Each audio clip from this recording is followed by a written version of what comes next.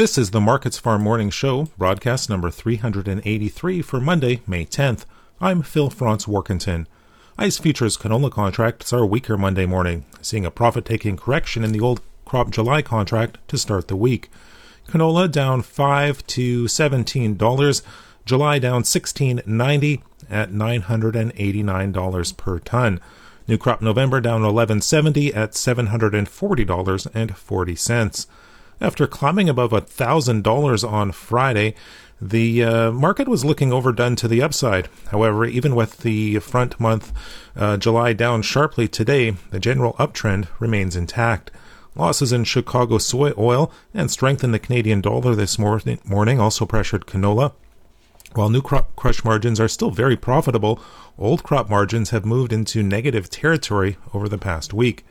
Tight old crop supplies and uncertainty over new crop production, given drought conditions in parts of Western Canada, did remain supportive.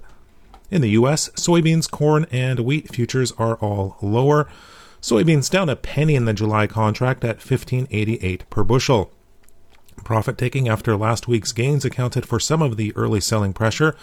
Losses in Malaysian palm oil futures added to the bearish tone as palm oil stocks hit their highest levels in 5 months.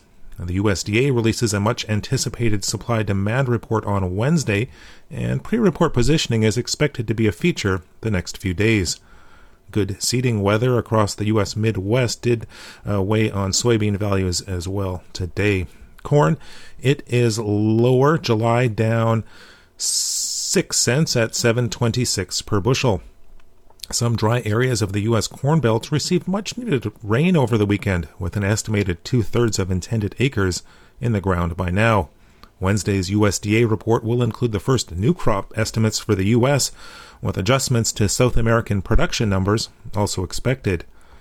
Wheat futures, they are posting some of the largest losses today. Minneapolis down 30 cents in the July contract at $7.67 per bushel. Kansas City, it's down 24 cents in the July contract at $7.12 per bushel. And Chicago wheat down 26 cents in July at $7.36 per bushel. Crop conditions for the U.S. winter wheat are thought to be showing some improvement, but it does remain dry in spring wheat regions of the U.S. and Canada. That's a look at the U.S. futures and ICE Futures Canada for Monday, May 10th.